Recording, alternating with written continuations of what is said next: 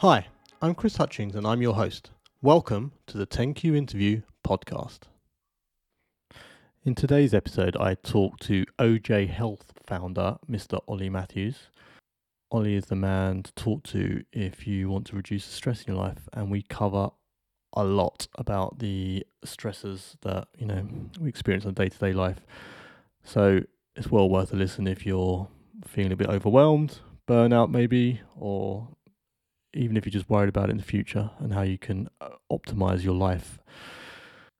I wish you a very warm welcome, even more so if this is your first time here. I hope you enjoy the podcast. I'm sure you will. We really got into some nitty gritty on health optimization and fitness optimization and the rest of it.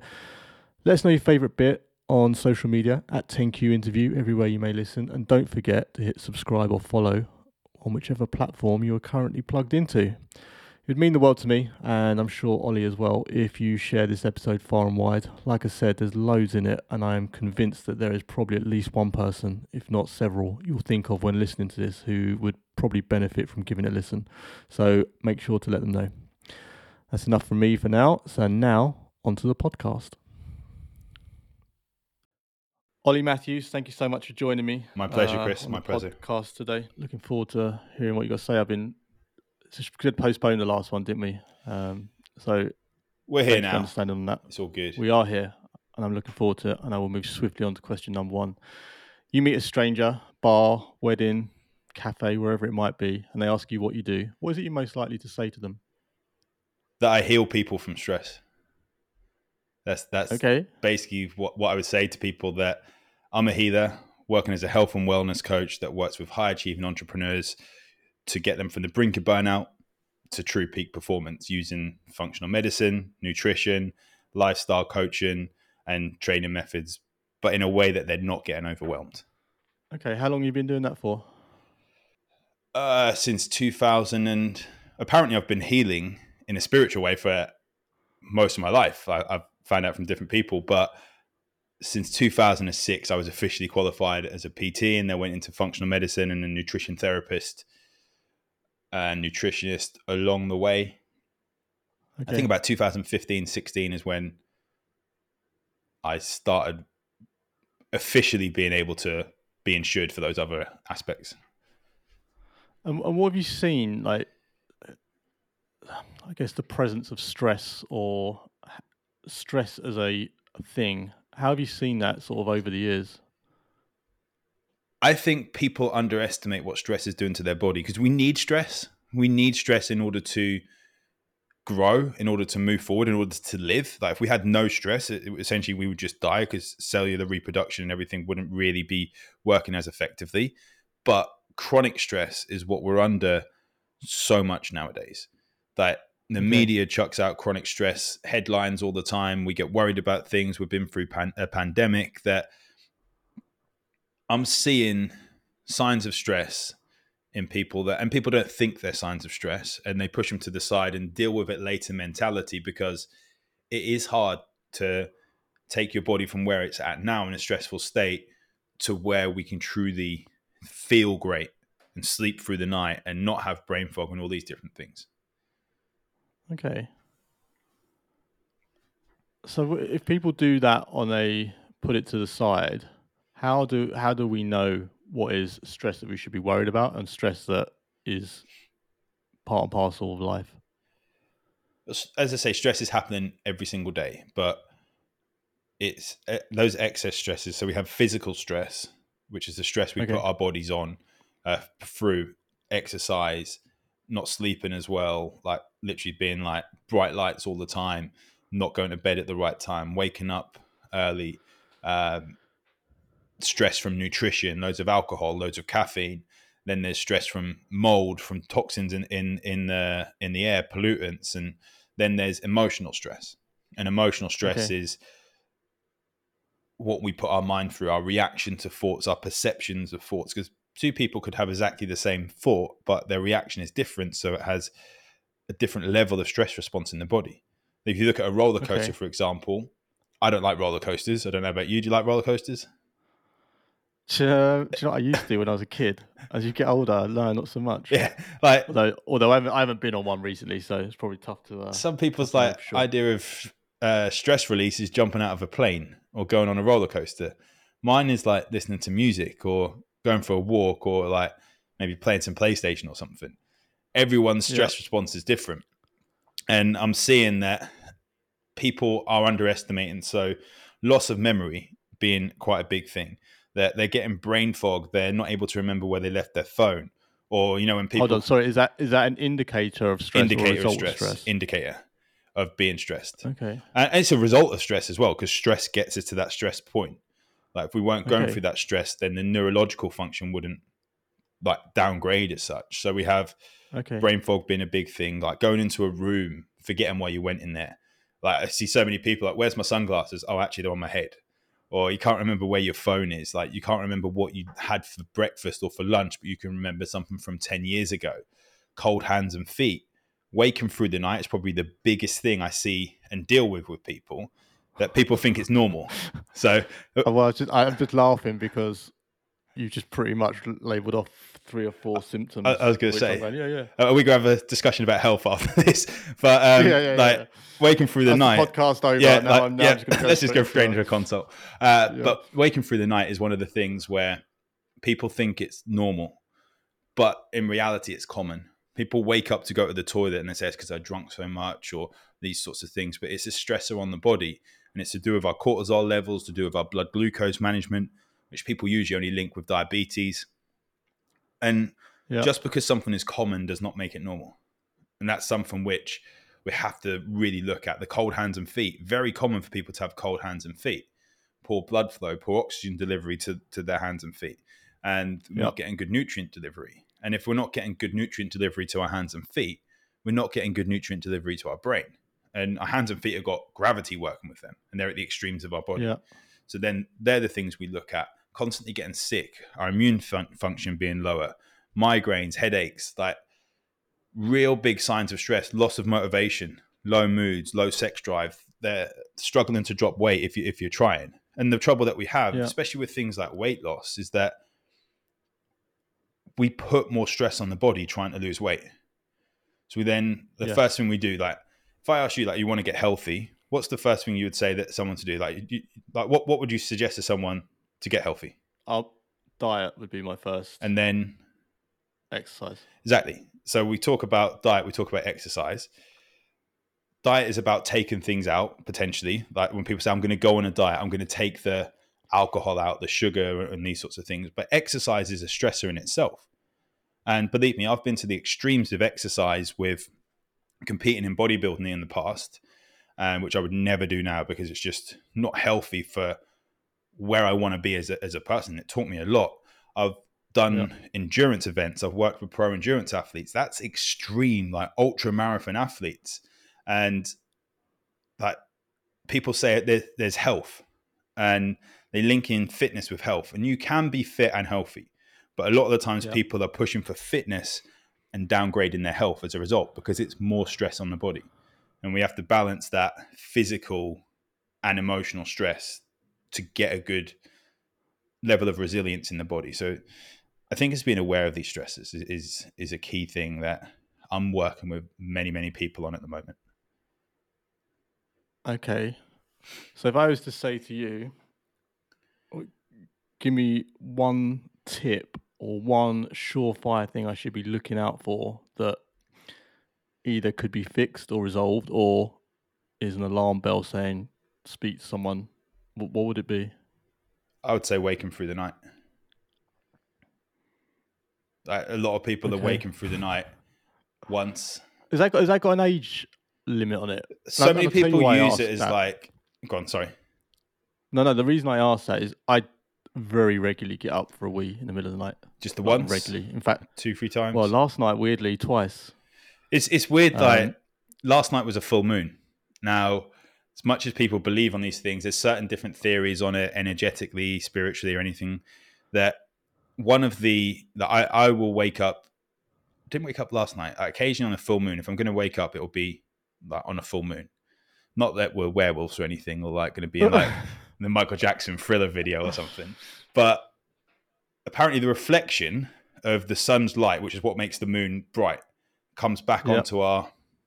onto the Earth's surface. So we get more exposure to light in a full moon, and it's light Okay. exposure, like blue light exposure that we get from screens, and actually is like what the sun emits. That Okay. then messes with our natural body clock, our circadian rhythm.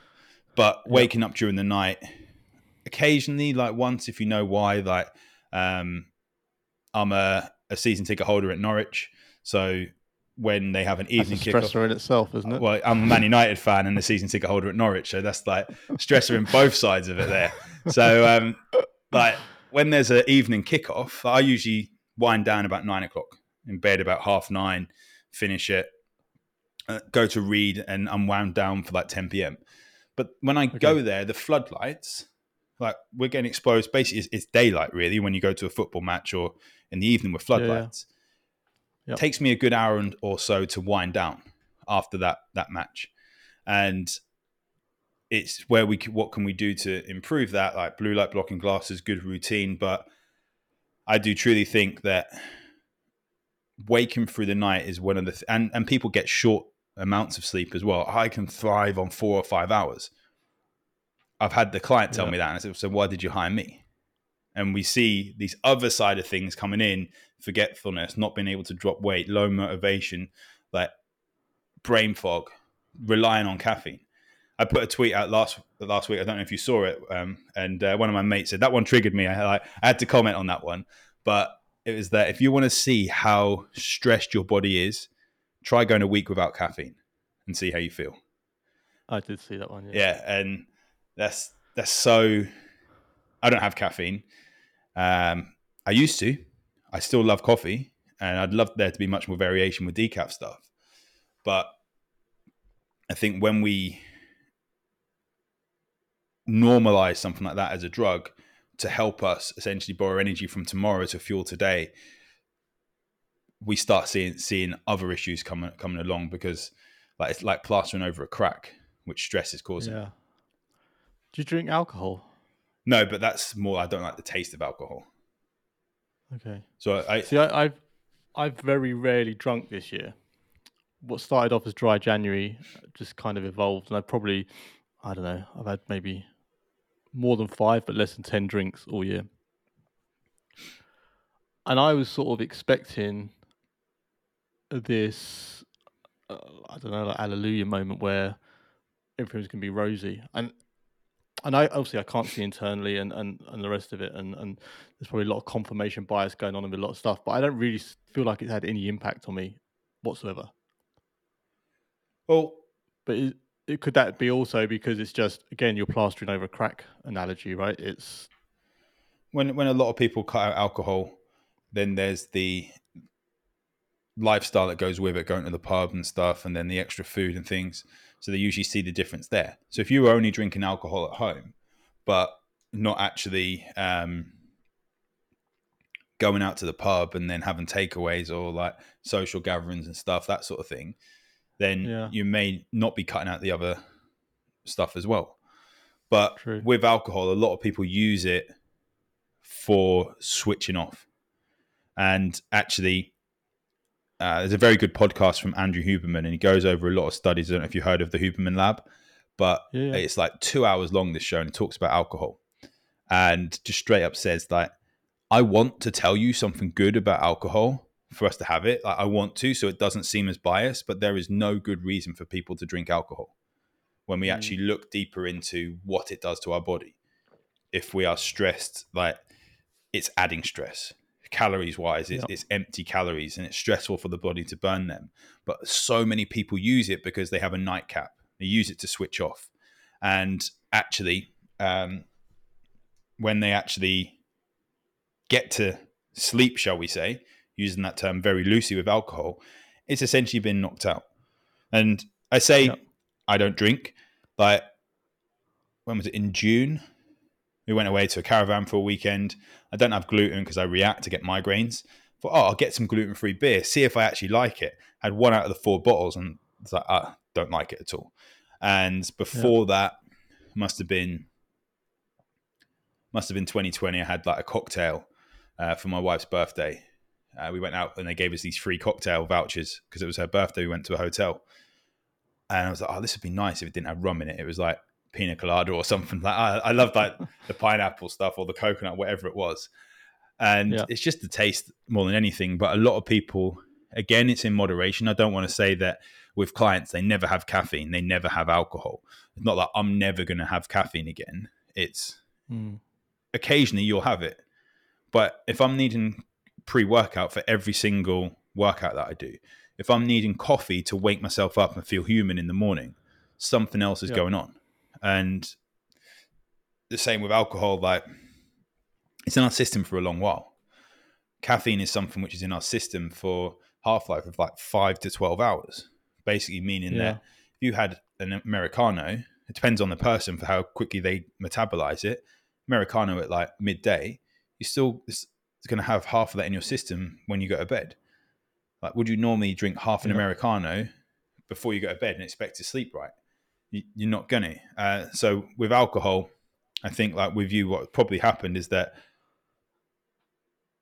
sometimes like it's not necessarily that's causing the issue, but we also have other issues as well. So alcohol will massively impact something called methylation, which is responsible for around 200 different processes in and around our liver, which basically converts different vitamins and things from inactive to active and then to be able to detoxify them. So if there's something else going on there, yes, we took this thing which has been triggering, like not being able to do it, but we still can't methylate. So we have to do some like cellular support to help our body function better and to look at what else is. And this is me just like thinking outside the box, just guessing here, because obviously you just said cut alcohol and didn't know it's any different. So it's worth diving in a bit deeper with that.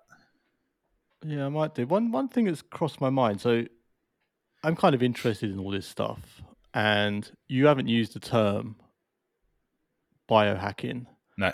Is there a reason you've not used that term, or is just? Oh, yeah. Is there a reason? Because that was going to be your answer to number 7. Oh, okay. All right. Okay. I know, like with pretend biohacking, I didn't ask that question. And I've got another answer as well. But with biohacking, I find that I know some very, very intelligent people in the biohacking world who do speak some good knowledge. But I find with biohacking and what people term as biohacking is a lot of way of overcomplicating the basic stuff. And like we'll go for these nootropics, we'll go for these red light therapy, we'll go for the cold water dips and all these different things, like deeper supplements before we've built these foundations.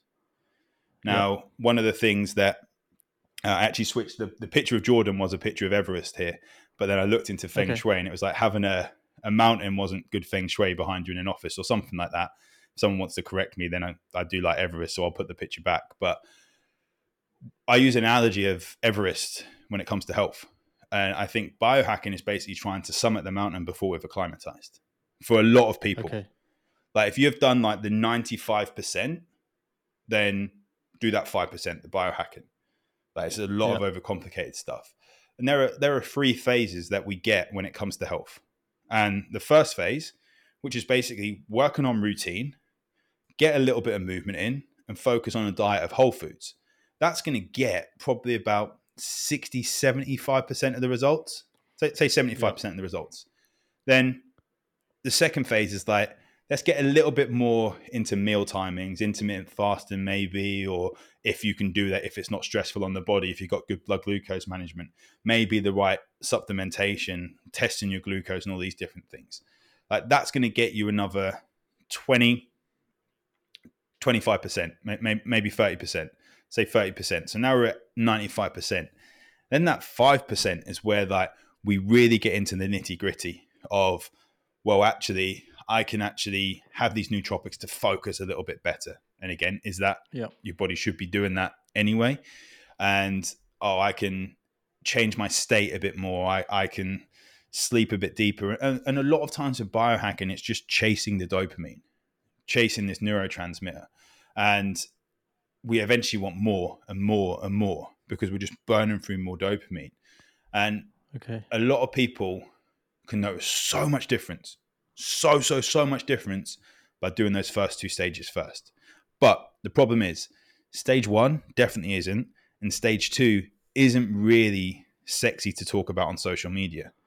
But saying you're No. jumping into an ice bath every single day is like, that's not a normal thing. Now, I have No. cold showers. I'm not going to say every day because I never do anything every single day.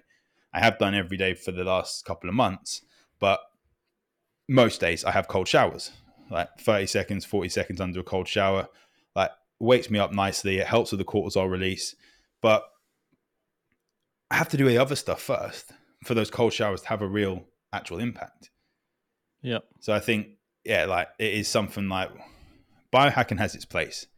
As I say, I know some real great people when it comes to biohacking. There's a guy called Tim, biohacker on Instagram, Tim Yeah. Gray. And I've been to events with him, had some good chats with him. Like, he knows his stuff, and I would recommend following him. But what a lot of people see with biohacking is that there's all this fancy stuff, what gives us this stuff to shout about on social media. Do the foundations first. It doesn't have to be overcomplicated most of the time. No. And it's a bit like diet as well, isn't it? It's the same with all the people who push diet stuff. Again, Yeah. you do keto, you can do all this, but 99 times out of 100, just getting the basics right of diet will sort out your issues, right? But yeah, like I will usually, like not straight away, but I will usually get people to test their blood glucose levels, like a prick of the finger or a constant glucose meter. We don't need to necessarily straight away because Mm. I have such a deep questionnaire. I think it's about like 150 or 200 questions, like deep, this questionnaire. We're talking about loads of things like sleep habits. Some questions are repeated in different sections. Like, it tells us a lot about what's going on in the body. So from there, it's not Yeah. medical diagnosis, but I can see what we need to do. And some of the time, it's just simply that we need to just eat regularly and have protein with each meal because it's going to help stabilize our blood glucose levels. We don't need to know a number to know someone's blood glucose is off. So why No. test it? Same with keto and stuff. Like, keto might have its place. And for a lot of people, I go very low carbs most of the time. I don't go ketogenic, but it might have its place, especially for brain function. It's been shown in a lot of studies that it's very good for brain function, and it's been shown to have some good levels of benefits for like ADHD and autism, Asperger's, and that side of things.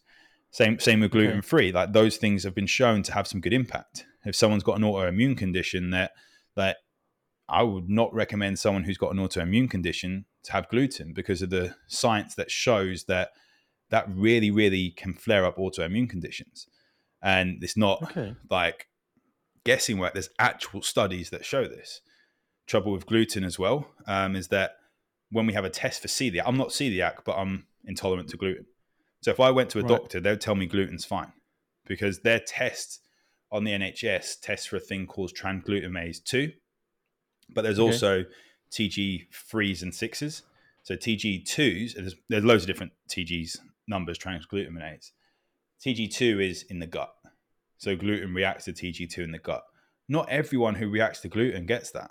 I get migraines if No. I have gluten, and it's usually a day or two afterwards. So to link that becomes quite hard if people are having different stuff. But that's where TG, I think it's 3 or 4, can't remember the actual number, is with your brain, and TG6 is with the skin. So people getting flare-ups of eczema and things, people don't link it with gluten because the doctor said that you're not celiac because you didn't Okay. have that test. So again, gluten-free is another thing. I'd love to have gluten all the time. Well, not all the time, but like, it'd be great to go to a restaurant and not have to stress about like, oh, there's gluten in that, or have something a little bit different for dessert. Places are getting better, but just because something's gluten-free doesn't make it healthy. Same with veganism. Same with keto. Like, all these different things. I'm a big believer in finding a bit of each thing which works for you, and Yeah. then like make your own version of it. No, me too. It kind of going back to what you're talking about social media. Is like a lot of people don't like to push that message, don't it? It's No, like you have to be one or the other. You have to be yeah, and I never really understood that, but you don't have to be rocket scientist to work out that every diet doesn't sit right with every person. It yeah, just, yeah, it's kind of mad. Okay, so you're on this mission to de-stress the world's population. Yep. through all these different activities. What was it when you were a kid? What did you want to be? Donatello, the Ninja Turtle. Did you? I've always had this kind of, I don't know what I really wanted to be. I liked music and I loved playing the computer. So if I went back now, so I always say to my mum that there's people making millions of How pounds. old are you? I'm 36. Okay. So, like, I remember like when the first PlayStation came out, Mega Drives and stuff like that. And I remember like I would just always play it and would be unbeatable on things like Pro Evolution Soccer and stuff. And I remember saying to my mum like a few years ago, I was like, look, they're making millions, but you told me to get a proper job. Yeah. Like I'd be like esport #1 player. And like now I don't play as much, but I still like, I get frustrated playing like FIFA online now, losing to like a 10-year-old. I was that 10-year-old that was beating everyone. Yeah. So I think that I would want, if I knew that that would have been a thing, I probably would have pushed more to do that. But yeah, I don't really know specifically what it was that I wanted to be, apart from always like in the Turtles, it was always Donatello, that, or dressing up as like a knight or something like that. So I wanted to save something. So maybe that was what it was. I wanted to save people. Yeah. Well, What did you want to be? I'm footballer. Oh yeah. I mean, like you, I look back on the days where I was playing like Tony Hawk, skateboarding, Oh, that was and awesome. FIFA. Like, and I think about the amount of hours I put into that over my sort of teenage years. And weirdly, I was chatting to a guy I used to work with, and his son is a streamer on Twitch. Oh, cool. This kid's like, I think he said he's 14, 13 or 14. And he said, yeah, he's putting in a grand a week. Yeah. I was like, That's what? amazing, right? Like the money there. Like one of my clients has got 8 million followers on YouTube. And like, I don't know what the actual amount is, but she's basically been a millionaire from following followers on YouTube, from not putting out, like when people have influencers and they endorse something, but from the views and from then selling courses off the back of it. Like 14, 15-year-olds, like there's so much amazing, potential, man. Like, so much potential. Oh yeah. Like there's Netflix documentaries on, I think it was Amazon or something, like the world's fastest driver. And it was like an esports one. And then people actually got an actual contract in a proper car from driving on esports and then crossing it over. Something on Amazon. There's like 2 seasons of it. First one was like complete simulators and stuff, but they got like a contract with McLaren to actually to drive. And like this is one of the things I've said to my wife. I'm like, right, next time I pull out this great client, I want a simulator. Don't know where it's going to go, but I think I might get a divorce if it goes smack back in the middle of the living room. But I might have to give up my turbo trainer and my bike to actually like, I just want one of those. Like I've had a steering wheel before, but like if I actually got one of the proper chairs, like and the pedals and everything, like that would be kind of cool. And the monitors that go all the way around, the 360 view. Yeah. That'd be awesome. Something you just said there. I'm gonna against my better judgment, I'm gonna float back to question 1 quickly, because something you just said triggered something in my mind. Then you're talking about kids and stuff. How many of your clients have got kids? Pretty much all of them. Okay. And I can't think of a better way to ask this question, but how much of a stressor are kids? I know the answer. I mean, I've got 2 kids, but I know what my answer is. But I've got 2 beagles, so I've not got kids. But looking after my niece and nephew can be stressful. I don't look after them loads, but from looking after kids, like from a first-hand perspective, I know it can be stressful. But what I do know is that many people can do a lot better. And I don't want to say that in a way that, oh, well, he's not got kids. He doesn't know what he's talking about. As in, like, I know clients that have really, really great sleep. Okay, like maybe not like when the baby's first born. And this does depend a lot on whether the kid sleeps through the night and so on. But they actually can really help themselves with their health. And they don't have to be really overweight. They don't have to be not doing anything. It's all about what we truly want. I was actually having a conversation with my mate who I've known since school. I was actually in class with his younger brother. he's like 2 years older than me. So he's 38 and he's got 2 girls. And we were saying like now it gets to that point where we start to really appreciate our bodies more, as in Yeah. now getting into our late 30s and then people going into their 40s. We can see when we look at people we went to school with, like who has started to take care of themselves and who hasn't. And Yeah. like he's not got a dad bod at all. He's in really great shape. But then he does say that he was in his 20s when his girls were first born. But I do know like people that, as I say, that run multi-million pound businesses. I've had them as clients that have babies and toddlers and still manage to help themselves without being kind of ignorant to the needs that the kids have. Like they can still get some movement in, they can still get workouts in. And I think one of the big things we look at is that remember I said about those 3 stages of what we do, like smashing, like I don't know if you've heard of 75 hard, where it's like, oh, I'm gonna do 2 workouts for 75 days, like no cheat meals, read a book, drink the water, and all this sort of thing. Like the people that I see that are most successful aren't going to do a 75 hard challenge because that's not realistic for them. They are the ones that are going to say, okay, I'm going to map out an hour twice a week to get to the gym and do a whole body workout. I know that I've got to eat, so therefore I might order meals in, or we have like my kids have to eat. So if I eat healthy, I'm inspiring them. And so many times I've actually said, seen it with clients that they're like, oh, my son now wants to eat broccoli, like, or vegetables, whatever it is.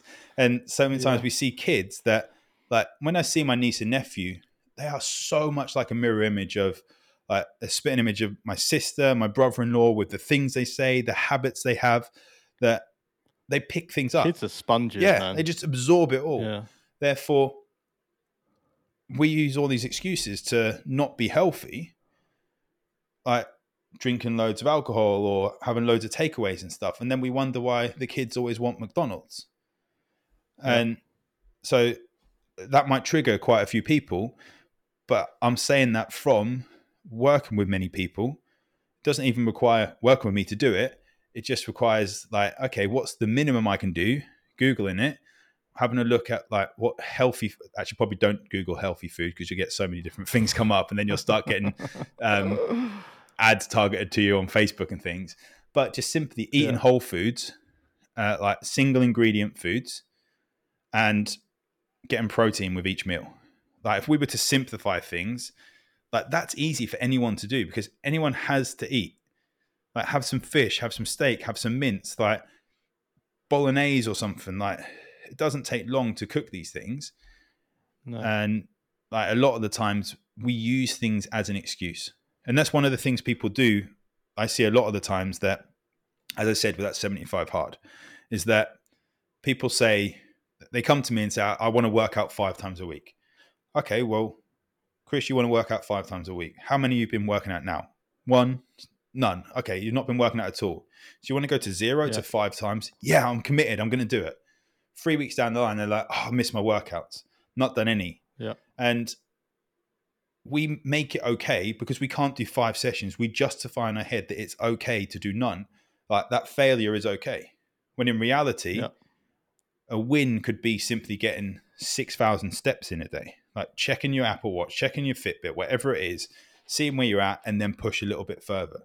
That win could be that you park further away when you go shopping. But could just be that you're simply just eating a little bit healthier. Like stop trying to do everything when doing a small bit one single day at a time is going to be more beneficial for you. And it does take longer that way. Well, actually, no, it doesn't take longer. People see that it takes longer, but they actually get results. What takes longer is stop starting and going backwards so many times. You go 2 steps forward and actually 3 steps back because you're falling off the diet. You think you can't do it. You fall off on a Wednesday. You don't start until next Monday or next month or next year. Yeah. So like it resonates a lot. A friend of mine, he was like, "Oh, I really want he wasn't a PT, but he was talking about. He goes, what I really want to do is develop a 12-month training course." Yeah. And exactly to your point, he wanted to do it because all these 12-week ones, he goes, they're just ridiculous because they're so, like, even when people complete them, they're so intense that they actually just fall off the other It's end just more anyway stress. because they can't keep it up. Yeah. And he said, like, he goes, I wish people would just do like 12-month things where they gradually change things over time and build up to it rather than going hell for leather and just failing. He said, but to quote your thing earlier, he goes, it's not sexy on social media, right? No one wants to sign up for a 12-month Yeah. plan. And this is where, like, when I work with people that I have a minimum agreement of 6 months, they could pay monthly. I have like cheaper for a year or cheaper for 6 months, but like a minimum agreement of 6 months. And people are, I just want to drop the weight. I said, yeah, but I'm not going to get you to drop the weight and then put it straight back on again. And I think, like, No, well, I exactly. have people like, when I used to do like 3 months minimum and so on, and I don't want to renew. I've done well. I've dropped the weight. I've got the habits, and then they go straight back to where they Come back were. to you a month Yeah. later, did they? Well, they come back about 6 months later, and they've put on Yeah. 50 pounds. Yeah. Well, why don't you come back when you'd put on 10 pounds? But it's our male ego. I work with women as well, but I find it more with the guys where they're like, actually, I do need Ollie, but I'm going to try and do this, this, and that. So what have you tried in the process? Probably 75 hard. And it's all those things over and over that. It's a thing of accountability. Like, one of my clients, I'm speaking at his event in Miami. He's been a client since 2015, Okay. and it's accountability. We do different projects when it comes to, like, he's building his business as an entrepreneur, as a coach as well. He'll do half marathons, Navy SEALs tests, like not like the strict like going into an actual test and thing, but seeing what their PFT tests are, Yeah. and it's the accountability he likes, and to check in and ask questions when he's got questions. And he's become like one of Okay. my best mates as a result. But it's this long term, this investment in accountability and advice. I've had coaches in all different areas. I've still got someone that I look up to in health coaching that is one of my mentors, that if I have a question about my body, I'll know the answer, but I'll just get a third person or another person's perspective from him. Yeah. And I truly think that, like, I don't know, we can do more with realizing the power of accountability in all areas. Agreed. How does that? I'm kind of really conscious of your time here, but how does the reverse of accountability go though when people know they're not doing what they should be doing, and therefore actually don't want to tell you because you're almost that authority figure that they go, oh shit, I can't be honest with this. Like, he's going to call me out on it, and therefore just ghost you, or I don't know, whatever. People have to be ready to change. And I always say, there's this thing that my mentors actually taught called the ARA method. And it's awareness, responsibility, action. But too many people go from Okay. awareness to action without taking responsibility for it.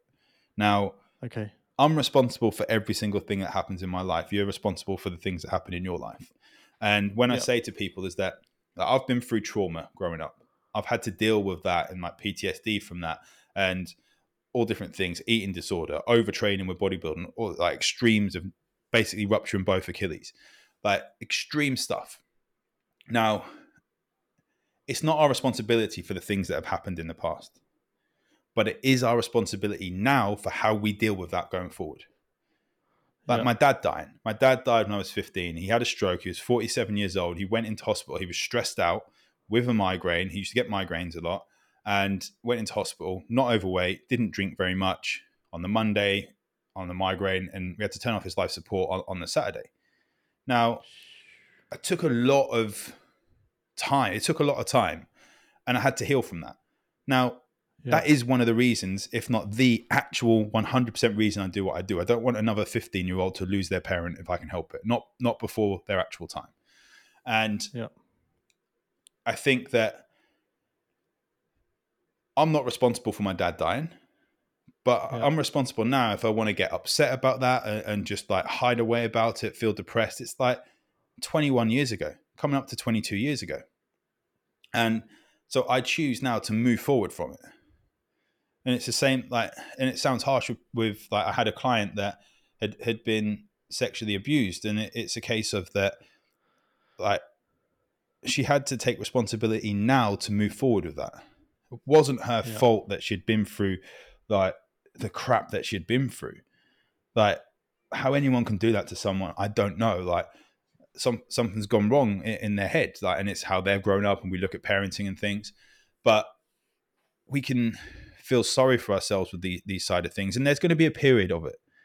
Don't get me wrong. Like if someone dies, that there's a period of mourning. Like I'm not being Yeah. really kind of emotionless, like, and just saying that you just got to get on with it. Like have this period, and then be like, okay, I'm going to move forward now, because no doubt Yeah. that person wouldn't want you to be like that.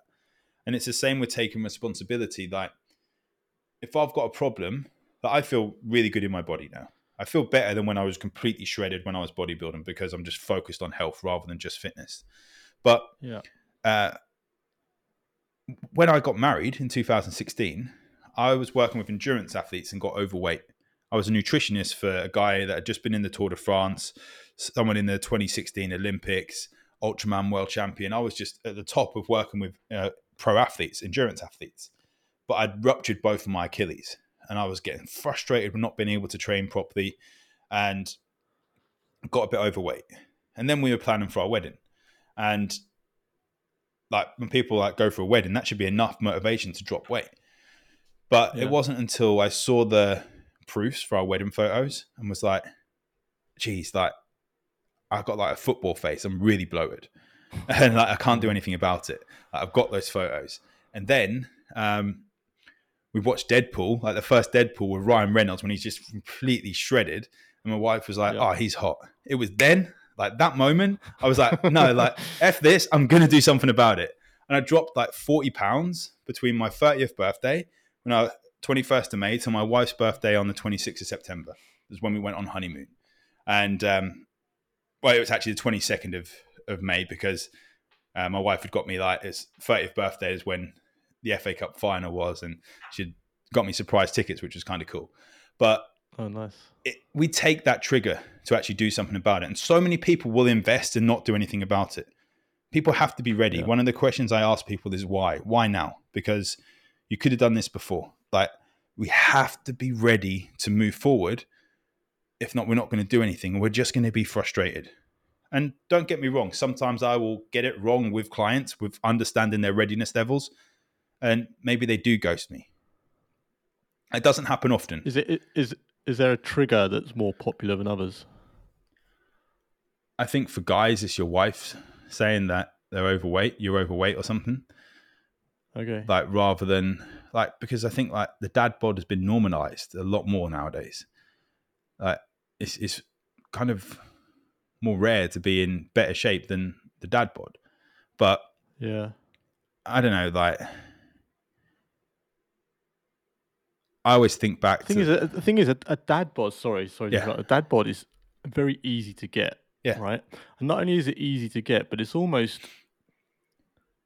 if we assume a dad bod is unhealthy, it's like it's very normalized having a dad bod, right? being And overweight it's is normalized by normalized. the fact that the way you eat, the products that are shoved down your throat in adverts every, it might be fast food, it might be beer, it might be whatever. And it's kind of weird that it's almost, how would I explain this? It's weird that it's so society approves of this as it's a normal thing, Yeah, but it kind of shouldn't be, right? I think because that could offend someone if we said it wasn't normal. It's common, but it isn't normal. And this is the same like when we talk about people that are really obese. Now, Mm. I've been really obese, and I dropped like 100 pounds when I got into fitness. And I remember not even being able to get to the end of my driveway without needing my inhaler, just walking there. I was really out of shape. And we're seeing now that people are saying that being obese is healthy. It's not. There's nothing healthy about being obese. You do not have to be ashamed about being obese. It's not saying you can't be No. happy about being obese, but do not at any point is it healthy. It puts a lot of strain on the body. It puts a lot of strain on the system. Just like when Yeah. people are bodybuilding and being ridiculously heavy, that puts a lot of strain on the system, on the vital organs. So don't get me wrong. Just like when people are severely underweight, that puts a lot of strain on the body. But this world where we're kind of normalizing being severely overweight, where we're seeing adverts for Calvin Klein's where like there's really overweight man and woman, and like I don't know why, but he's got like a bra on. Have you seen that one? No. Because he's that overweight. Like, okay, we want to be inclusive, and there's a lot more people for them to market to than there were before. But to Yeah. see it on front of magazines that I'm overweight and I'm healthy, like if you look at health markers, if you look at blood glucose levels, like high levels of blood glucose, if you look at fatty liver, like all different things, you look at visceral fat levels, their internal fat levels, there's a lot of Yeah. strain going on. And it, And just to caveat that as well, like I was reading the other day, funny enough, so it's not just about being big. Like that's also a big issue for thin people, right? yeah, Was it called thin on the outside, fat on the inside, or something? yeah, Toffee. like Yeah, you get like fat around your organs, your visceral fat, your internal fat levels. that's it. Yeah, Like where people have this high stress lifestyle, then have loads of like their breakfast is like a smoothie from Starbucks or something, or yeah, like sugary coffee and stuff. Like as I say, there's nothing wrong for people to be overweight, in my opinion. Everyone has their own opinion. In my honest opinion, is that if you want to be overweight, then great, like knock yourself out, be overweight. mm, But don't try and say it's healthy. no, Like, and definitely, we've seen a lot of there's been a lot of information come out. People say it's false information, but it's not when you actually look at the studies and you look at the people behind the studies and you look at who's funded the studies. That one of the biggest reasons for high levels of death rates and severity in COVID was down to obesity. But we yeah, weren't allowed to say that. Even like the prime minister at the time came out and said that he wouldn't have been, because he got quite severe with COVID, didn't he? And like he came out and said that he would not have been in as bad a state if he wasn't as overweight as he was at the time. no. So, but I don't know, like probably like hopefully I didn't make you lose some subscribers with this. Maybe I'll lose some followers, but like it is something which like I'm here to support people. I absolutely Yeah, do support people if they're overweight and they're happy being overweight, truly happy, then great. Like I know that when I was overweight and really overweight in 2016, I was not happy. Did not like looking at myself in the mirror. Like it wasn't a nice place for me to be in. So for me, I can't be overweight and happy because I choose not to I be. I've been there, man. I got a very similar story to you. It wasn't wedding related, but it was seeing my photos, and I was just like, I don't even recognize that guy anymore. Yeah. Like I've always been quite a slim person. My whole life I've been quite slim. And I got up to about 14 and a bit stone or something, which on my frame is a lot. Yeah. And I was like, I just looked at I can't remember what the picture was, but it was a similar trigger to you. I was like, I just don't even recognize myself. And yeah, I went on a similar journey to you. And funnily enough, I'll draw a line under this topic because we've got lots of questions to Yeah. ask, but I will draw a line under this by telling you, it's funny you mentioned Deadpool because I had a picture of Ryan Reynolds framed to my on my bathroom mirror. Well, we need these like reminders, right? We need these Exactly. things to say like it's all about like manifest. I love like law of attraction and manifest and stuff like. And there's been times where things that I've just something's just come in and it's just like the season tickets for Norwich. I wanted halfway line tickets to buy my stepdad for his 60th birthday. And Yeah. I was like, I'm going to get these. I'm going to get him. His 60th birthday's next month, but I wanted to give them to him for Father's Day, birthday, and Christmas. And like he's looked after me since I was like, since my dad died, basically. Okay. Took a while for me to get him on board to actually truly see him as a father figure, but he's done a lot of good. And I'm there. Like, I want these tickets. I'm going to get these tickets. And then I ring up. Like I was on the waiting list. I don't know how there's a waiting list for Norwich City season tickets. That's just what us Norfolk folk are like. And they said, "Oh, there's some like in one of the ends. Like you're going to struggle to get two together near the halfway line. Oh, are you sure? Like, can you just check again? Actually, there's two that have just come up. Like literally there and then when I'm on the phone, and they're 6 rows back on the halfway line. If they were closer, then the little raise of the pitch would be too low. Yeah. Like, it's just at the perfect amount where we don't get wet if it rains. Like, and like I don't understand how that stuff happens. Well, it's like, I can't remember. I think it was before we started recording. We were talking about serendipity, Yeah, wasn't it? Or like, maybe we just started. I can't yeah, remember.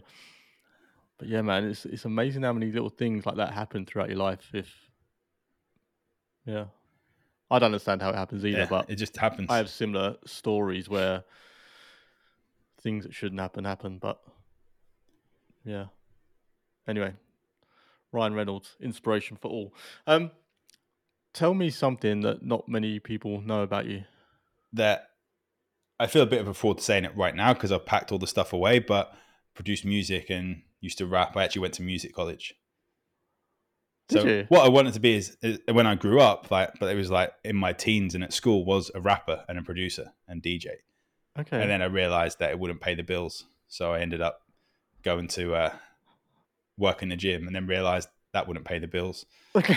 And then went to insurance and then ended up back in health paying the bills.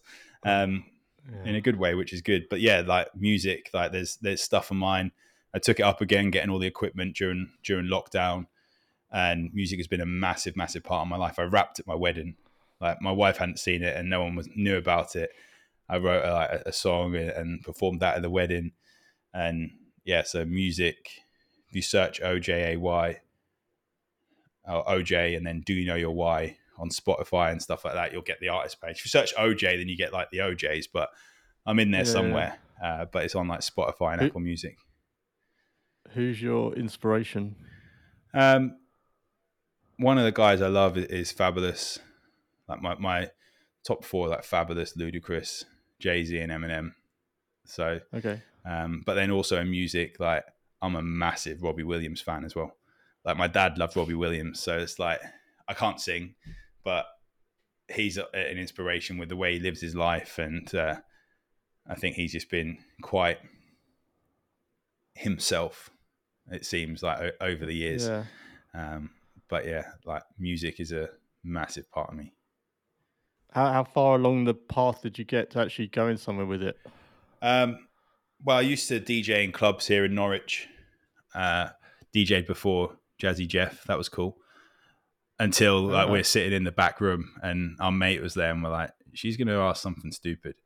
And he's sitting there on his like he's got a rapper, his MC, his skills, and I got him to do like a shout out for my mixtape, both of them Jazzy Jeff. So somewhere is like, oh, this is DJ Jazzy Jeff, and you listen to OJAY Productions, the Future Mixtape Volume 1. Get it? It's hot. Nice. I was like, that's cool.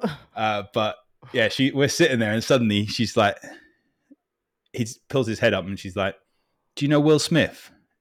No, Kendall. And like, "Do you know him well?" Why would she say that? I don't Oh, know. Like we're just sitting backstage with him afterwards, but I was in the same year as Ed Sheeran, which was kind of like he went. Obviously, he's done all right for himself, hasn't he? So he's got yeah, a few hits. not too bad. But he's an Ipswich fan, so it could be better. Oh, you went to what in the same year at the same school? You mean? Well, we went to Access to Music, and he was in a different college, but we were all supposed to go to British Academy of New Music. And as far as I'm aware, he was supposed to be in the same year, but I ended up being like, I think it was to do with the funding or something. I didn't, because you had to live in London and there wasn't like a proper student loan. Right. So it was like a different way that it was funded because it wasn't like a government college or something. So you had to get a career development loan, which was different for paying it off and stuff. But that was when I ended up going into insurance and then not liking it and then going into fitness and then going back into insurance and then back into health. And I'm not going back into insurance again. No, I can't say I blame you for that. So apart from obviously almost being the next Ed Sheeran, tell me about one of the other most pivotal moments in your life. I think it had to be when my dad died. Like, because I didn't realize it at the time that is what I do, why I do what I do now. So I worked with a guy who was Taylor Swift's first manager, and he said, "I'm sick and tired of being sick and tired. I know what you do. I know what to do. I just need you to tell me to do it." Well, 3-4 months later, I was in his house in Nashville. We were doing a musician's health course, like all these plaques up with Taylor Swift and I feel like I really need to. I feel like I really need to interrupt you there. How does that happen? I don't know. Like Facebook, like it was a referral, and like he messaged me, and I'm sitting there, and I get a message through from Rick, and he's a friend of mine now, Rick Barker, and like done some great videos and stuff. And he says, as I say, he messaged me, so I'm sick and tired of being sick and tired and know what to do. I need you to tell me to do it. I remember those words to these days. Googled him and like, the hell is Taylor Swift's manager messaging me? It says former manager. He was her manager, launched her career when Kanye West jumped on the stage for about 4 or 5 years. And it's a very unhealthy lifestyle. So I got on a call. 2 hours later, he signed up and committed for 6 months. We said, it'd be great to do a musician's health course because he had someone that was in American Idol, Trent Harmon at the time, and he consulted for American Idol, a couple of Canadian talent shows and things. And I was in his kitchen and his son was there, daughter was there, 15-year-old daughter, 13-year-old son. His wife, Jill, was there. I remember he said that I want you to give my wife back what she married 10 years ago. Okay, like we're standing in his kitchen. He said, look, Ollie, I've dropped the weight. You've done it now. She's got what she married. And I was like, wow, like I'm standing there with a 15-year-old with their dad, who's 3 years older than my dad was when he died. This guy's been open about like his previous addiction, his previous like run-ins with the law, like years and years and years ago, like no drink, no alcohol, like all these things that he's had to get under control. And now he's got his health under control. And that's one of the things that was positive about the lockdown is that I reconnected with Rick. We had a room on Clubhouse every single weekday at about 3 p.m. And it was the morning motivation hour because he was in Nashville. But that was kind of cool just to connect with him. And like, if I text him now, he'll text back. Like, it's like, this is the cool thing about like the people that I work with, that they become friends because you have such an impact in their life. Like, if he's over in London, he'll ring me. Okay, we're going back to the question here. So the pivotal moment is obviously your dad passing away. Yeah. So obviously working with guys like that and, changing their life, I suppose. Is that a result of obviously what you wanted to achieve because of your dad passing, or is it a byproduct? Like, was that what you were trying to set out to achieve, or did you know you were setting out to achieve that? I didn't know I was doing that. Like at first I got into fitness because I wanted to get more confidence in competing in bodybuilding. That gave me more anxiety and less confidence because I thought getting muscles would give me this. It was just a shell. I had to work on my mindset. And it wasn't until a few years back, like the stuff with Rick happened and working with multiple entrepreneurs and like a couple of guys like in their 50s that have young kids like 6 years old, 5 years old, and seeing the difference we can actually do with building our business to crazy levels.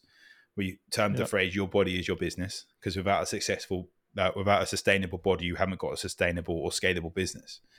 And that made me realize that I didn't have someone like me there. My dad didn't have someone like me, so I could be there to stop it happen for other people. So I don't know if that answers your question. Yeah, I guess so. Were you close with your dad? Yeah, I mean, him and my mum had split up when I was like 6 or 7. So we only saw him at school holidays. He used to run caravan parks for Haven and things, like sales manager, and then got headhunted for different parks. So I do find like there's a bit of peace now when we went to a caravan, as I said, in June, like we went a couple months ago, and like going there, like I feel kind of chilled because I spent a lot of my summer holidays like in a caravan, which like there's nothing more peaceful to me when it's like absolutely chucking it down with rain and it's just like bashing down on the caravan. But yeah, I was close, I would say, like, but we didn't see him as much as we could. I actually went to a medium a few weeks back. My dad came through, which was absolutely like, I was just in tears and talking about how he's successful, was talking about the business name that the medium didn't know anything about, like OJAY being my business, OJAY Health. And said a few different things. And like, oh, how did the medium know this? And he came through and said, you are successful. And that was what he said, that you're going to go on to do bigger things, like in the health world, but alongside, like there's a Dan in New York. And it's like, what? Like the day before, my client, Danny, who lives in New York, had asked me to speak in Costa Rica. How I don't know, if you're a skeptic about this stuff, and then that sort of thing, like I think it has to happen to you. Like, Yeah. yeah. So that made me just like double down on just making sure, like, hey, we're taking this business to the next level. Wow, that's pretty amazing. Yeah, it's cool. Okay. Where I got to?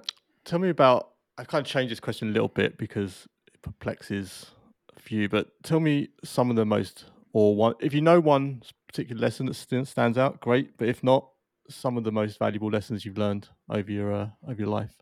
I think just being me, because that's the only person I can be. It's not saying that I've never lied or anything like that. Everyone's done certain things, but trying to be authentic. Like when you go to see people for prolonged periods of time, like what you Yeah, see here is me. What you see when I'm speaking is me. What you see if I'm opposite you at the dinner table is me. If I'm next to you at the football, like it's easy to get this kind of fake version of ourselves because of social media, because we don't want people to yes, hear these things or those things. But I've been vulnerable over the years. I've been myself. I've talked about flaws. I've talked about like stuff I've done wrong, stuff I've done right. And the most valuable thing has just been about, as I say, just being me, because I can't be anyone else. And being comfortable with that, treating people like I think as well, treating people how I'd want to be treated myself. yeah. Someone else said similar answer actually, and I was saying to them that it's kind of as you get older, it's a lot easier to do, right? Because you can't be bothered to put that facade Yeah. on every day. And I like you, I'm very much who you speak to now is who I am. Hasn't always been that way. You kind of, around different people, you act differently sometimes. But nowadays, I just can't be bothered with it. But they were saying about how it's just hard work. Oh Like, can you yeah. imagine? I talk about the stressor thing earlier, right? Imagine if you're doing that 24/7 or constantly in front of different people. How much impact that puts on your brain and Yeah. doesn't even bear thinking about, really. I had another lesson actually in Colombia when we were talking about what I charged, and actually doubled my fees there and then, and signed someone up for like the most I'd signed up for in a year, and then someone for 6 months. And it was talking about your own value to this world and to these people. Like one Yeah, person went from like $70,000 months, seeing the signs that she was burning out. She got a big business, and she burnt out and went down to like $7,000 months, not being able to pay her staff, looking at her son's bank account to try and get the money to pay her staff. Her yeah, landlord then decided he wanted to sell the house, so they had to find another place to live. She couldn't get a mortgage because she ignored those signs of burnout. And people look at this like health as an investment. Oh, I want to get a six pack or something like that. The valuable lesson for me as to what I do with people is that, yes, there's this short term investment financially, which will be a big investment for some people, but their return off the back of that, like when it actually comes mm, through, that I was saying to someone, like, if you work with me, how much more energy do you get? Probably about 10-15%. Okay, well, imagine like if you had 10-15% extra in your business, how would that look? Okay, now the investment doesn't look too bad, right? And so it's yeah, value in yourself. If you're offering a service, don't just think it's telling people what to eat, working with their habits and their lifestyle. For myself, don't just think it's all these different things. Like the value I give someone is like you can get a better connection with your partner. Your kids are going to look up to you so much more. They're going to start like being influenced you by so much. You're going to have so much more energy. Like, and even then, yeah, like us guys, we like that hit on the ego. Then you go to the gym and people are like, "Oh, what have you been doing?" Or you go to see your mates you haven't seen for 6 months, and they're like, "What the hell have you done?" Like yeah, egotistical side of things, and like everything that comes back of it. And I think like it just comes down to value in yourself. It doesn't have to be like me valuing my service, but value in my own health. Like there's a big lesson there. yeah. I mean, a lot of the people, if you read anything to do with sales or anything like that, it's kind of the same thing, right? What problem you're trying to solve, and if you can get people to tell you that problem, and you can show them that you can solve it, and then all of a sudden it's like that value add is there, Yeah, right? And that value proposition really makes sense. Like actually, in a cold light of day, when someone says it's this amount of money, you're like, oh shit, that's a lot of money. yeah, But actually, when you start getting and thinking about it, um, the ROI on that, then I guess that's the game changer, isn't it? Yeah, and it's hard to get through that ROI with a lot of people purely because they've failed so much when it comes to their health stuff in the past, and some Yeah. of it is also down to them. Like I can guarantee that because of where I am with knowing exactly where someone's stress is from my onboarding process, if they do everything I say, they will get to. Like, I won't take someone on board if I don't feel I can get them where they need to be, and it's taken a while to get there, but I have the tools to do that. But they still have to do it. So there also still have to be this belief they're going to do it themselves. But you're also battling against all the charlatans Yeah, out there and all the get rich quick and get fit quick schemes, right? Because they're the ones who are kind of denting your reputation without you even knowing about it, yeah. or able to stop it, right? And this is one of the reasons I love video testimonials. I do have some transformation pictures, but there's so much like in a transformation picture that just goes beyond like what someone looks like. You don't know what Yeah. someone's gone through. I had this guy last year, worked for about 6 months and went from like 19 stone. And then he's carried on. So he went from like 19 stone to about 13 stone. And now he's at like 11 stone. And I only know it in stone because that's what he's been giving me the readings at. But Yeah. if people are listening, it's like 14 pounds in a stone. So like he's dropped a hell of a lot. But his marriage is back on track. He was going to have his business go bankrupt. Like it's back now. Like successful. It's hard for me to book it. I want to get some of I won't say his service because people around here will know who it is, but I want to book in to use some of his service, and it's hard because he's that busy again. He's got that confidence back in himself. He's taking his kids out. Like it's people underestimate these extra things. Like, he put a picture of himself topless on Instagram. I'm like, yeah, now I know that he's confident because he would never do that before. That's good. It's great. Confidence is everything, Yeah, isn't it? exactly. It is. Okay. Superpowers. I believe everyone's got one, or at least one. What would you say is yours? On that note, actually, does Batman have a superpower? Because there's this thing about Batman or Are you Superman. Batman? No, I was always Superman. I think he has. So I think he has. yeah, like when you actually look at, there was this debate about Superman is an alien, but Batman's just a human. But I think his discipline is one of his superpowers, and I think like my superpower is just that knowing, is connecting with someone and knowing where they are stress wise. So I can sense a bit of energy side of things. Like one of my best mates, we've been mates since sixth form, and she can sense when I'm feeling a bit low. I can sense when she's feeling a bit low. We live like 30 miles apart. We'll WhatsApp each other. Like we've got that kind of sixth sense side of things.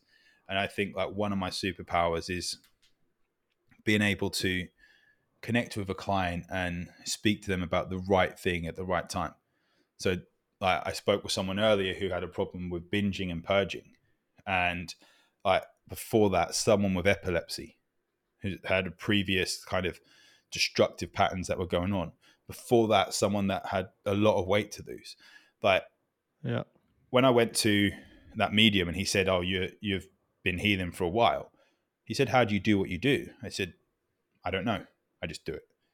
Yeah, I got the certificates, I got the insurance. Let's get that clear. But how I remember the things I remember from the courses that I've done at the times I do it, it just comes through. And I feel that like knowing where someone's stress levels are at and how to get them nudging forward to get them from A to Z, but we have to go to B, C, D. I just want to get them nudged forward a little bit each time. And that's truly where my superpower is.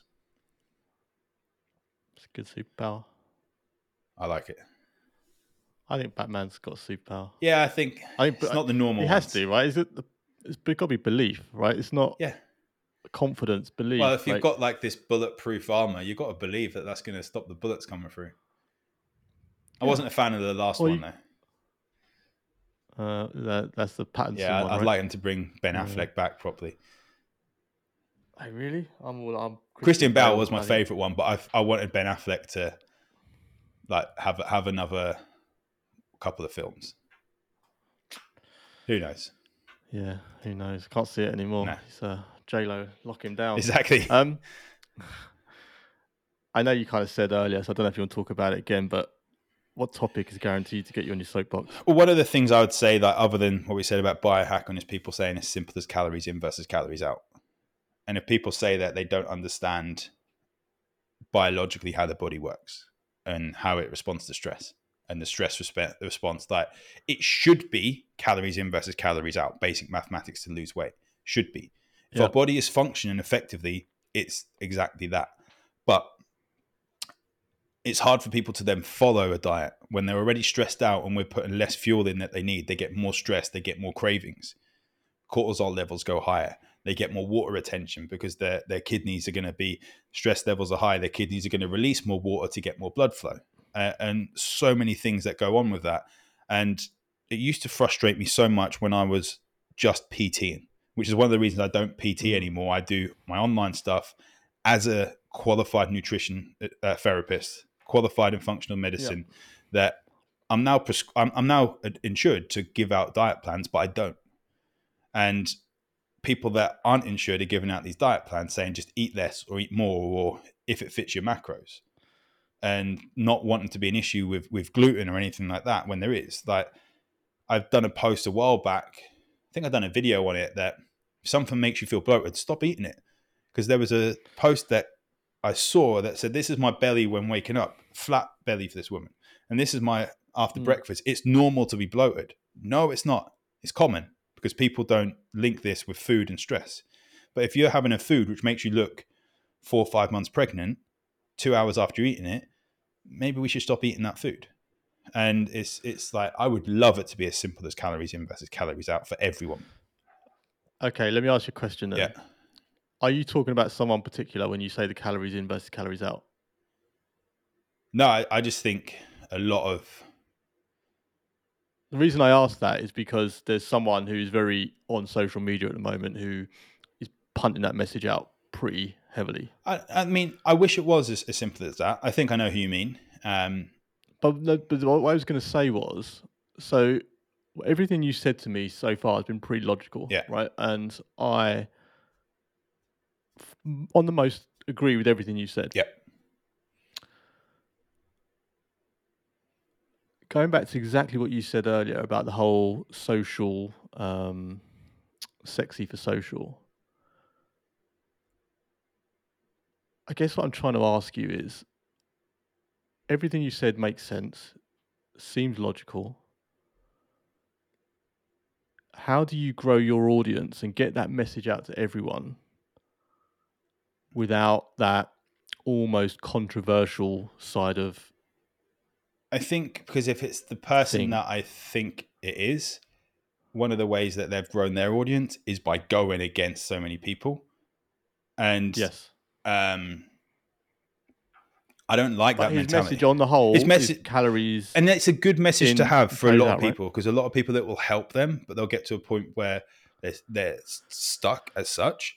And if we fuel less in a not chronically stressed body and move more, burn more calories than we're taking in, we're going to lose weight.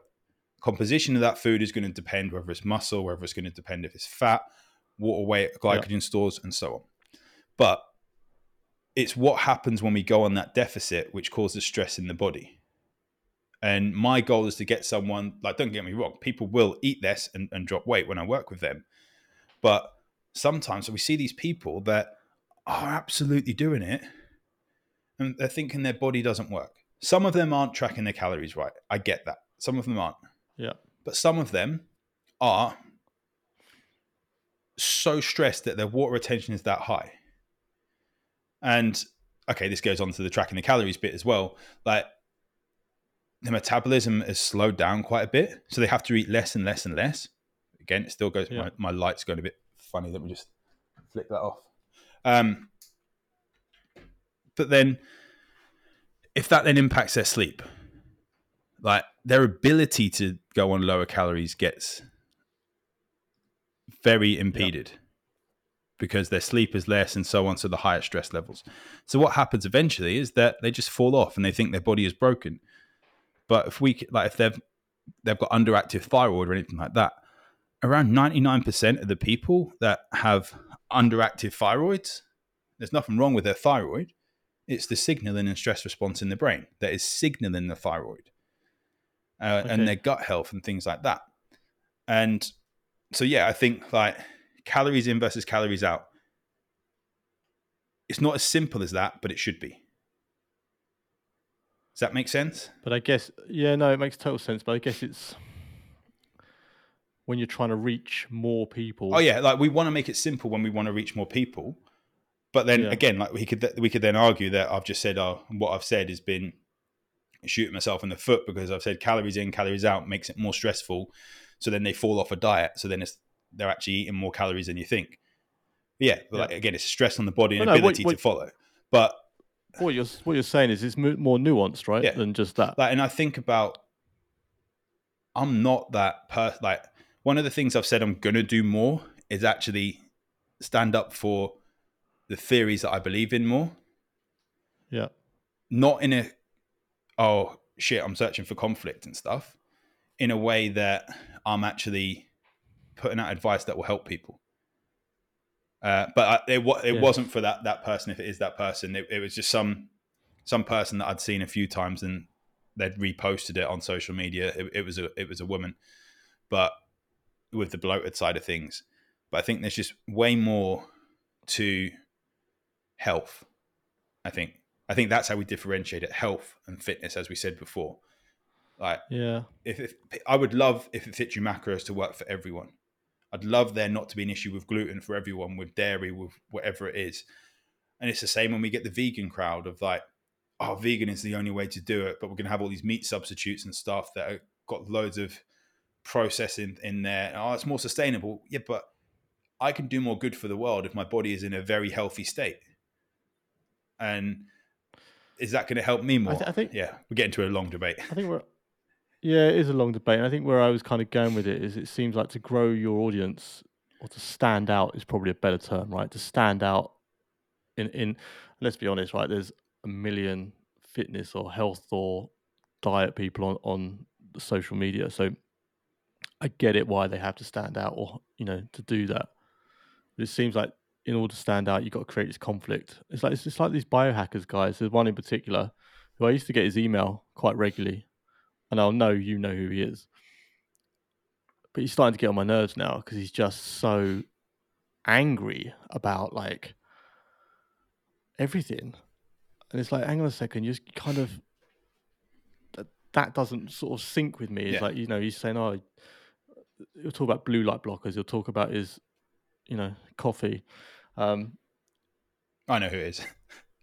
Yeah, I know you know. Yeah, I said coffee, right? But to me, the whole stressor side of things shouldn't be as a result by it. Like, kind of he seems like an angry person to me. Yeah, like really. If we're doing these things, like we shouldn't be stressing ourselves in those ways. Like there should be simple ways of doing it. Like I truly feel that I'm so aligned with who I work with what I'm doing, that social media will grow as we need to go. But if I had 100 million followers on social media, then I'd have to work out a way of serving 100 million followers with courses and things like that. The thing I love is the one-to-one work. Love it. Hence why I charge probably a lot more than most people for full one-to-one coaching with me. And people have said it's worth that. I know it's worth that. I value my time for that. So I think I just feel at peace knowing that what I put out is from my heart, that I've done the research in it. I've practiced what I preach with this stuff and I truly believe in it. And also that like I'm not afraid to say that if I do make a mistake, I'll come out and say it, like, or this information has changed since I put it out 4 years ago or something. I think that shows a sign of a good coach. And also that I can't help everyone, that I will refer people onwards. Let me ask you what might be a bit of a controversial question. Uh-huh. So you charge a lot for your services. Yeah. But I think we could all, or both of us could agree that there's a lot of people who probably need your services.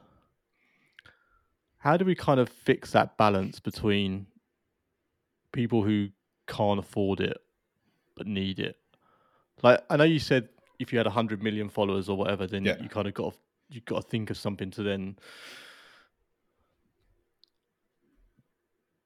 but arguably, there's a lot of people who probably need help, right?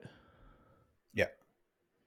How can is there a middle ground somewhere that's I get it, the one-to-one stuff's important, and you obviously enjoy it, and you make money from it, and the rest of it. How do the like the 99.9% of people who also need the help That's why I'm get doing it? courses where Okay, I did have a health screening where it was like £99 to go through the questionnaires and then get on a call with me. And there was also a okay, sleep solution one. So the health screening was like brain one, gut one. And we go through what's going on. We get on a call and I say, this is what I would do. Go ahead and do it, but you have a call with me. And the sleep one was about lifestyle, mindset, and some health stuff, and a similar methodology. They were both £99 each. And I okay, mean, they're still available now. If anyone's on here, like, don't want to just straight up pitch or anything, like, they're available. So you can message me and they'll still be available. But what I'm doing is okay, working on making the sleep one completely automated. So it's here's the questionnaire, do the questionnaire, and this is what this section means, and that section means. And yeah, I've got a 21-day brain fog blitz. As I've said we spoke about that has actually been launching over the last week or so, which again, we've said about time frame things, and now I'm saying about a 21-day program, but it's about giving you those foundations over 3 weeks to say, look, I yeah, can continue these as a habit. So I want to be producing more courses to say that you're not in the place where one-to-one is going to be like at that place for it, but all the information is in this course. If you don't have it in this okay, course, here's my book. And I aim to put out through my podcast, through lives, that the information is there. The information in the Brain Fog Blitz, I'm pretty certain that I've said everything in that course over social media over the last couple of years. right, So okay, if people truly, truly want it, there's podcasts out there, there's information out there. Just ask, if you're stuck, ask me a question as well. Like, if yeah, you truly need help, I want to give help. But what I find is that when people, this is actually Rick that said that, Taylor Swift's guy, when people pay, they pay attention. So yes, my yes, one-to-one is at a premium because of the people that I work with. It would also be doing them a disservice if I then charged like a couple of hundred a month for those people, purely because they're not going to miss that side of things. I have got a couple of no, people that I've done a call with them and I really want to help. And they've told me exactly where they're at and I've worked with them because I can tell they're going to do the work and so on. So yeah, it's very rare, but it does happen. And it's that I've connected with someone. I want to help them. I know it's going to help their family. And I just think that if I can get more courses out there, not if, as I get more courses out there, I hope to get the sleep solution out there by Christmas, yeah, that there's going to be a whole catalog for people to get information from, like free giveaways, doing presentations. Like I've got so to get on my mailing list, there's a is this burnout presentation. It's a 30-minute presentation of signs of burning out and then what to do about it. And if you need more help, you go to the Brain Fog Blitz. If you need more help after the Brain Fog Blitz, it's the funnel that's essentially been built. So there's yeah, loads of information out there, loads of information. And as I say, questions as well. I want to know questions because I want to create more content. So if someone's got a question yeah, and I haven't answered it, I may not answer it directly, or like you email me a question, I'll answer it on a Facebook Live. I won't say your name, but then I'll send you an email to say, I've just answered this question here. yeah, makes So that sense. makes more sense to me that way. No, people, you kind of alluded to it, but people don't value free No, very I'd often, love right? to, like, if they did and you could pay your bills off for free, then great. If I could live the life that I want to live off for free, then Yeah, awesome. yeah. No, I get it. I get it. Um, let's talk about advice. So this question used to be, or is, best piece of advice you've ever received. But I've opened it up in recent episodes to be best piece of advice you've heard because you know I'm sure you, like me, probably see stuff online that someone may not have actually said to you directly, but you think, do you know what, that's pretty cool. So best piece of advice you've heard. I think myself, like with the advice side of things, that's doing like I was at an event in Colombia. I was speaking at an event, and these people came on afterwards, and it was a guy called Demir Bentley. Now, he'd burnt out multiple times. He kept name dropping me, and I'd done my talk beforehand, so it's pretty cool. But they've got a book called Okay. Winning the Week, and they talk about never going on max. So if we talk about in a gym form, if you're doing deadlifts or bench press, never going to complete max, always having more capacity before you hire. Like, don't let your body get to burnout before you hire. Don't let your Yes. business get to where you're completely rushed off your feet, burning out before you get an assistant, before you hire another coach, and so on. Do things by thinking ahead and then preempting what's going to happen, and then do it. It's easier said than done, because we always think tomorrow we'll do it, tomorrow we'll do it, tomorrow we'll do it. But eventually that we don't get that chance to come back. And unfortunately, with some people with their health, that some people need to have a heart attack before they do anything. And then some people still won't do anything. But the advice that as I said, is take action when you can choose to take action before you're forced to take action. Because you're doing it from a place of choice rather than a place of stress. Yeah.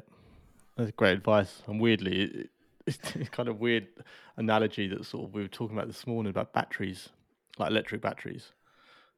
And someone was saying to me, you should never charge an electric battery more than 80%, Yeah.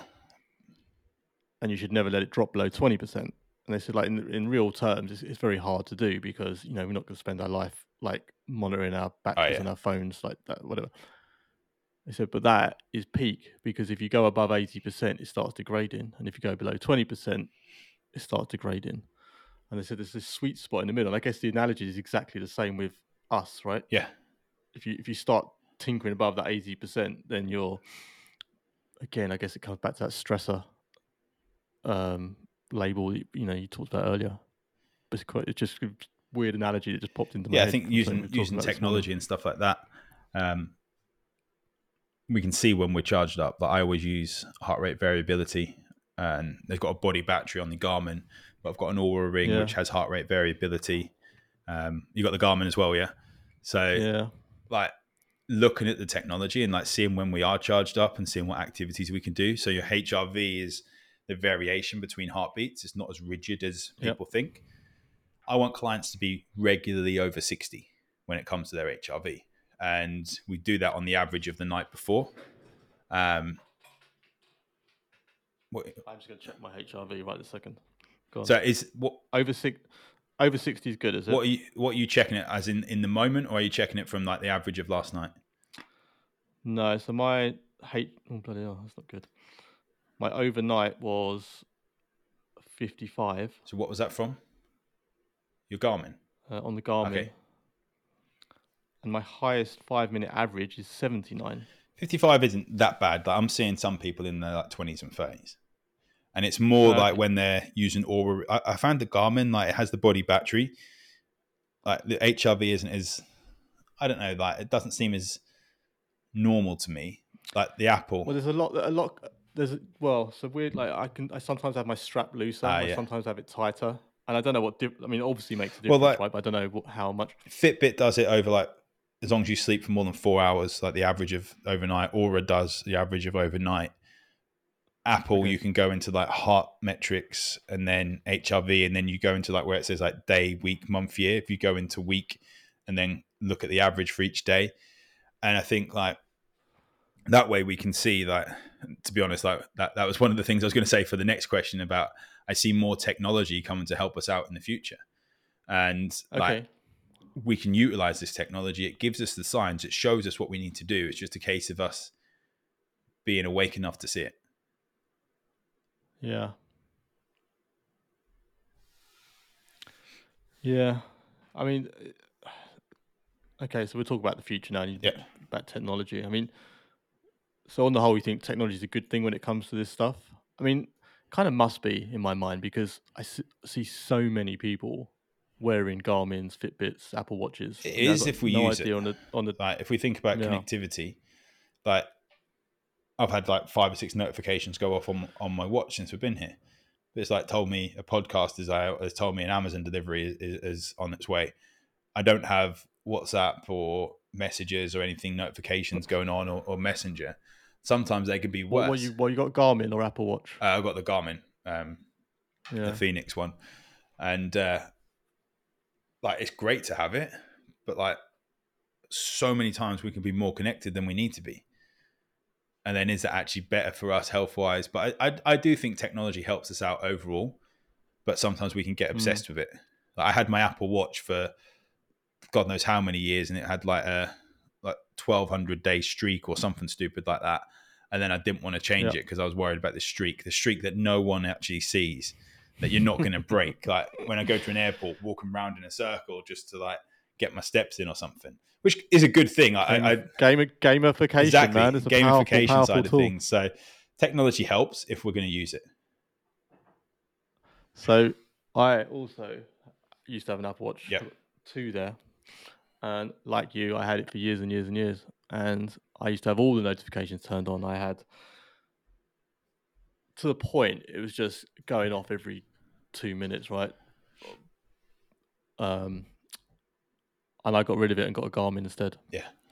And I know you can have notifications on your Garmin, but I deliberately didn't add any on because, again, coming back to your stress analogy, I found I could never get in a flow state. I could never do any work because I was just sitting there.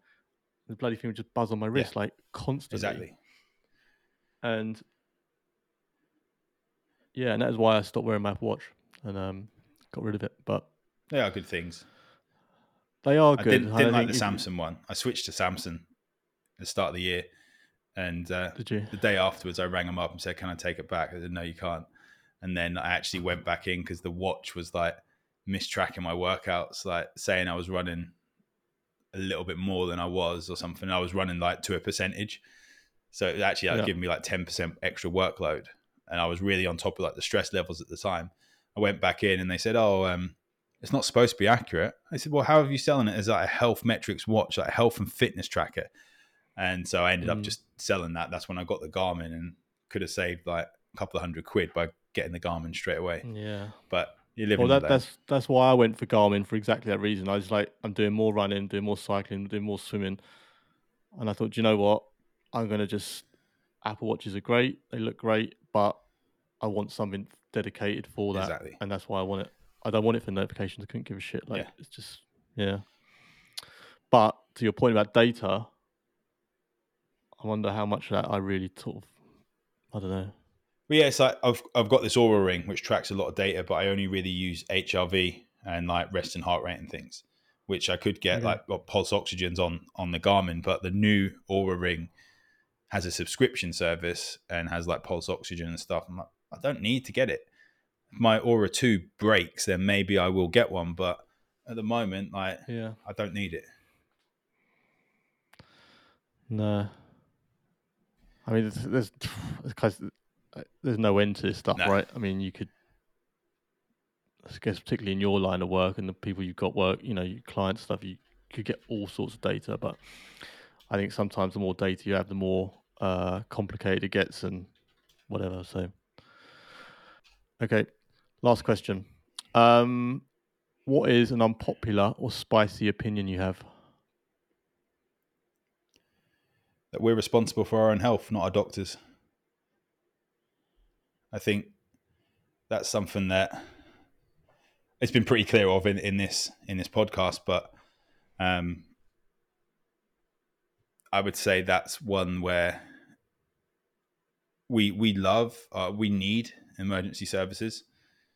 They're good for emergency care, but so many times people rely on them as an out rather than taking responsibility for where they're at with their health. Yeah. And I think that's, in this day and age, I think it's more unpopular than it should be. Maybe a few generations back, like we were a bit more responsible for certain things going on, but I think we can be more responsible. Do you know? I don't know how an unpopular opinion it is. I agree with you. Yeah. Like I think it's kind of like makes a lot of sense. I think people talk about doctors being overwhelmed, and I'm sure they are. I know they are. Like my own doctor, whatever. But it kind of makes you wonder. what people are going for, and I'm sure there's lots of genuine reasons, but I sometimes think, if people, I don't know, took a bit more care of themselves, maybe, I don't know. Yeah, it's down to responsibility. Like as we said before, when you look at, I don't judge people with trolleys. I'm sure there's some rubbish in my trolleys when I go shopping, but people's habits, and again, it's not necessarily there's responsibility, but they're being marketed to, like you said earlier, left, right, and center. Yeah. Buy this, eat this, do this. Like this is easier to have this meal. This is a microwave meal. We're going to have 2 Dominoes delivered to you at half time for half price, and all this sort of stuff. Other pizzas are available, but there's so much temptation out there, so much. But there is, man. Like you go to the supermarket. I mean, I've got a sweet tooth, yeah, right? Anyone who knows me will tell you that. But even I went to Tesco's this morning to pick something up, and you're just walking down the aisles, and it is temptation after temptation. And God forbid you go there when you're hungry. It's just like, that's why it's kind of a blessing sometimes that I can't have gluten. Because like you go to the gluten-free section and it's like $3.50 for a loaf of bread. Screw that. Well, I've been trying to cut down on sugar lately. And it blows my mind how much sugar is in everything we consume on a day-to-day basis. And it's understandable why we get addicted. I think that's that is a topic for another podcast that could. We're going over some good topics here. Yeah, I'm really conscious of time. Ollie, thank you so much for joining me today. My pleasure, Chris. Again, I'm going to say it to you, like I say to all my guests, like you never know what you're going to get with someone because we don't know each other that well, apart from a few emails backwards and forwards, and it's always a massive relief. I know you've got your own podcast, so you probably experience the same thing. But it's always a massive relief when the guest is actually really interesting and really conversational. Oh yeah, and you get to the end of it, and you think, it's powerful. So I want to thank you for that. Where can people want to come and say hello or check out your stuff? Where's the best place for me to send them? So we've got OJAY Health, OJAY Health at OJAY Health on Instagram, Twitter. You can go to ojayhealth.com and there's a contact. I'll link on all there. That in the. There's a link for YouTube on there. There's a link for podcast. There's, as I say, the contact me is all up there. Okay, I will link to all of it in the show notes. And as I said about like with the costs and stuff like that, if you truly need help, message me and I'll do what I can to help. Like that's what I say to people. I think that's a perfect place for us to sign off. Thank you, Ollie. Thank you so much. Cheers, mate. That was 10Q interview with Ollie Matthews. If you made it to the end, thank you. Hope you enjoyed it. I'm assuming you did, hence still being here.